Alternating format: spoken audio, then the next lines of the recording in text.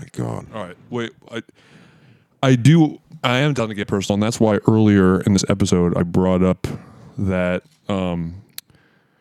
thing about finishing things because of I was tired of being around the bush. I'll at least admit like I'm working on some performance right now that's kind of like making me grapple with this the consequences of sitting on things for too long. We both are on the cusp of finishing things. I think it's like kind of the first time. Right, but you finishing the thing, like you still have new stuff that you're adding to it. Like you're still like crafting it. Yeah, you kind of like come and so you can still get these moments of excitement. You're done. Yeah, well, I mean, I'm not adding things to it. I'm just like kind of learning how to interpret this stuff live, which there's a newness to that. I guess, but it doesn't. There's feel more of a right. There's more of like a unique translation process from record to live than there is from finished movie to theater. Yeah, totally. Because that was something that was kind of a bummer about the screenings. It's sort of like, oh yeah, like the show's happening every night. It was like literally the same file being played every night. Yeah, which I was like, randomly, movie screenings are not that heat. They're all in a row. You know what I mean?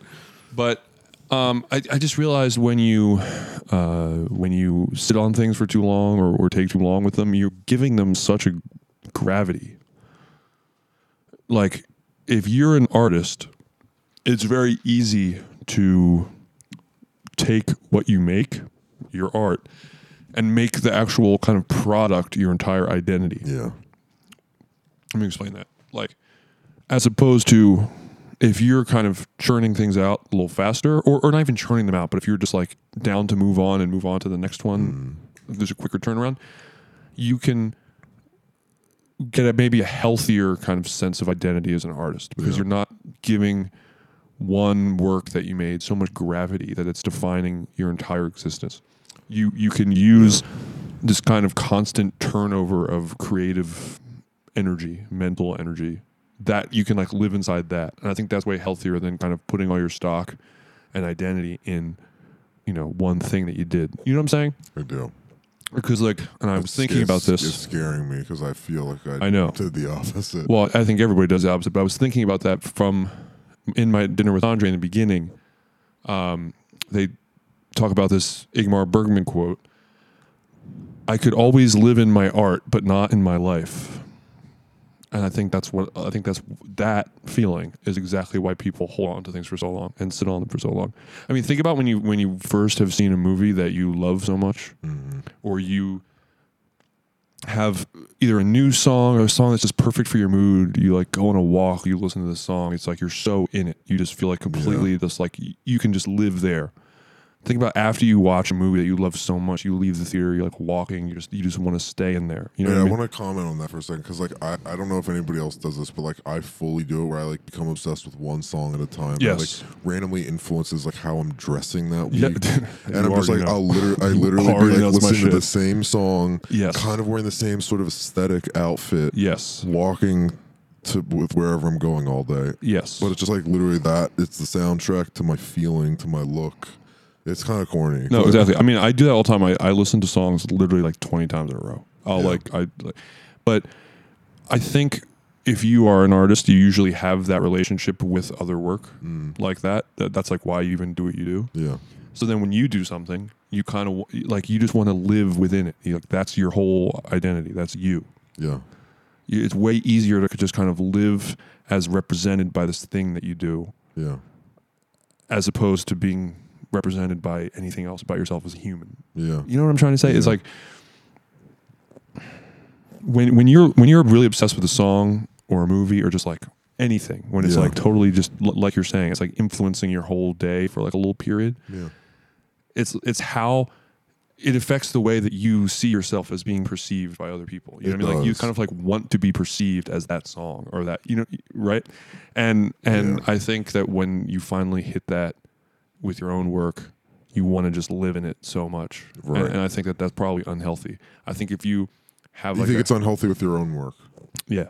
I think do you think it's healthy to do that as a fan of other work? Yeah, I think I love it. The reason I wanted to bring up A Moon-Shaped Pool is because like I actually like when I re-listened to it for the first time in years the other night in the car, and I was just like, I think aesthetically and spiritually I've almost been frozen in time since this album was released. Like I was almost like hearing how I felt back when it was released. Yeah. Because it wasn't that long ago, but I was just like, oh, right, this is where I'm at in my life emotionally.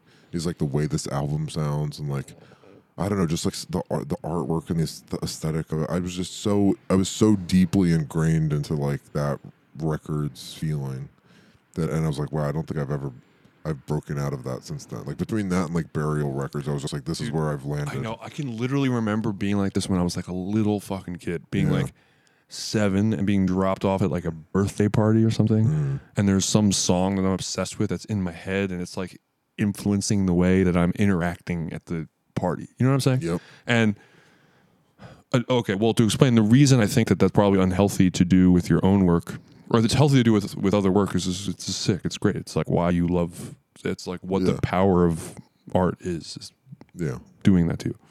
But when you do it with your own work, I mean, maybe this isn't true for everyone, but I feel defining yourself by a thing that you did is not very good. It kind of brings you further from your own kind of creative reservoir. Like it's taking you further from yourself as an artist to define yourself by one thing that you did. That's the thing that you did. You don't define yourself by like one thing you said. Yeah. It's like the way you think. You don't define yourself by one thing This you made. It's like the way you work. I do feel like we've developed into a good place with this, and maybe like by nature of the medium of like a pod is just like we got to do it all the time. You just keep doing it, and like everything is constantly shifting, like reality is, and like your life is, and everything.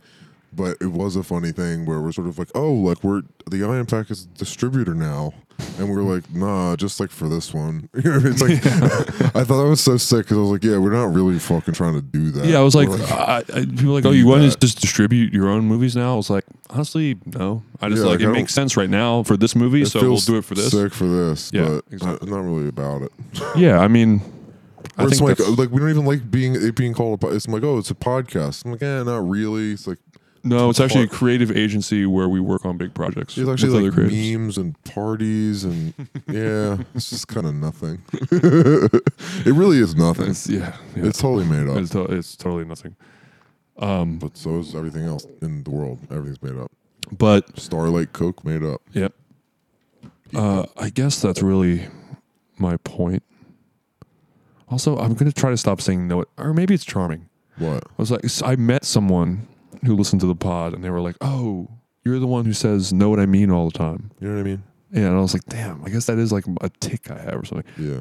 But I mean it when I say it. I wanted. You're asking me. Well, because I think I say this in real life too. I think people just kind of it's Jura. They're like, yeah, Jura. And I'm gonna be like, no. Do you understand what I'm saying? Am I making any sense? I hate when people are just like, yeah. I'm like, oh, we were gonna introduce July. Oh. July and June, yeah, and June, yeah. We have to not the months of June and July. You have to not pay attention to anything now. It's June and July. That's also probably pretty niche for them. I don't know if they're gonna understand. I don't even know if anyone even remembers. There was some other slang we wanted to bring up. But wait, you didn't. You said you wanted to get personal. And you never even got into it. We did. No, I kind of usurped the conversation, so I want to know what you want to say. Oh, no, I think what you're talking about is really interesting. I'm curious about how I feel about it because, like, what I'm working or like what I'm finishing now, like I don't know if I define myself by it, but it definitely feels like the most important thing. No, I mean, I obviously agree. But you're probably right that that's maybe not good, and maybe that's like why people go crazy doing this shit. Is that like yes. Maybe it just is not. I mean, I'm not saying like don't like be proud. Obviously, when I release this stuff, I'm going to be fucking proud. You're not talking about pride. You're talking about more about like you're actually talking about something I'm much more interested in, which is like identity or like the way in which you characterize. Well, it's because you spent your whole life wanting to do this one thing, and you feel like to some degree you finally did it, and now that's your whole life because your whole life was building up to that moment. That's and you can always see the way in which what we're talking about affects other people. Like when someone like is really into a particular type of music, they dress a certain way, or if they're really into a particular kind of movie, like if they're into noir, like maybe they kind of dress noir, or maybe if they're like a film critic, they just like dress horribly and have horrible taste in clothes and outfits and brands and like pretty much everything else. Glasses. And glasses. The fit of their glasses. And they just have like a miserable affect in general. You can just see it.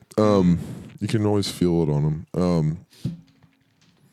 Something that our friend pointed out, which I remember taking a bunch of anthology shit. He's like, do you know why all these like film critic people like like be wearing like these like kind of bad denim jackets. So true. And I was like, so true. Where do they get them? I know. Like, what are these denim jackets? I know we've talked a lot about like the short sleeve, tight button down shirt. Yeah. We haven't really talked about the shitty, thin, horrible film denim jacket. I actually was walking in Greenpoint today. I saw a dude walking with big horn rim glasses and a really tight, like, it was a denim jacket, but it was like kind of greenish blue and like really, really skin tight blue jeans. And I was like, that's film critic swag.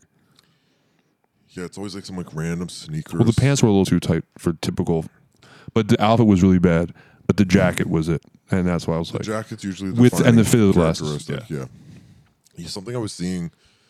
This is more of like sports realms, like not movie related at all, but like it also reminds me of where we grew up. Like there's such an obsession in Philly, especially with like this really random ass light gray fleece. The like quarter zip thing. It's I mean that too, but that's more of like a finance bro like Manhattan thing. In Philly, it's very Delco. It's like this like horrible, like thin gray fleece jacket. I saw like I literally saw like 400 of them at the game the other night. I'm like, things being horrible is so funny. It's like the worst jacket I've ever seen. No, but it's like the rest of their outfits like kind of normal. It's just like, yeah, they're like wearing sneakers and jeans and like a t-shirt from like a barbecue. I wish I knew what you were talking about. It's just like a great. It's like the type of jacket you imagine is in like the foyer of a house that you like put on just like go get the mail because it's a little breezy out. I was like, these people. Is it like a Patagonia thing or? It's like always has some random name on it.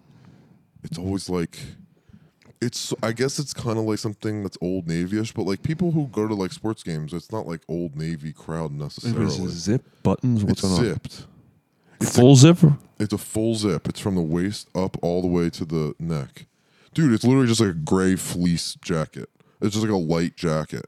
But I'm just like, all of these people came to this game and like thought to put on. Oh, is it like a quilted and tight? It's kind of tight. There's I think I know what you're talking about. Also, randomly, like hot girls from where we were from would always rock this. Like I saw a girl who was hot in the way that girls were hot from where we're from, and like it's like fitted. Yeah, it's just like. It's kind of like when a hot girl wears like a big hoodie, but like that's actually hot. This is like the randomest, like, is that their dad's fleece jacket? Dude, it's literally just like a gray fleece. There's like no silhouette. It's just like is fleece material and like is long sleeve and zips all the way up. I saw hundreds of them the other night. This is the craziest thing. Is like you don't even know what I'm talking about. I really don't. It's like I can't picture it. Think about being in a stadium filled with them. I'm picturing those tight kind of like. It's like a puffer, like a down puffer, but it's somehow really tight and thinner. No, there's that too, which is also those are all over the place. To me. Yeah, they're all over the place.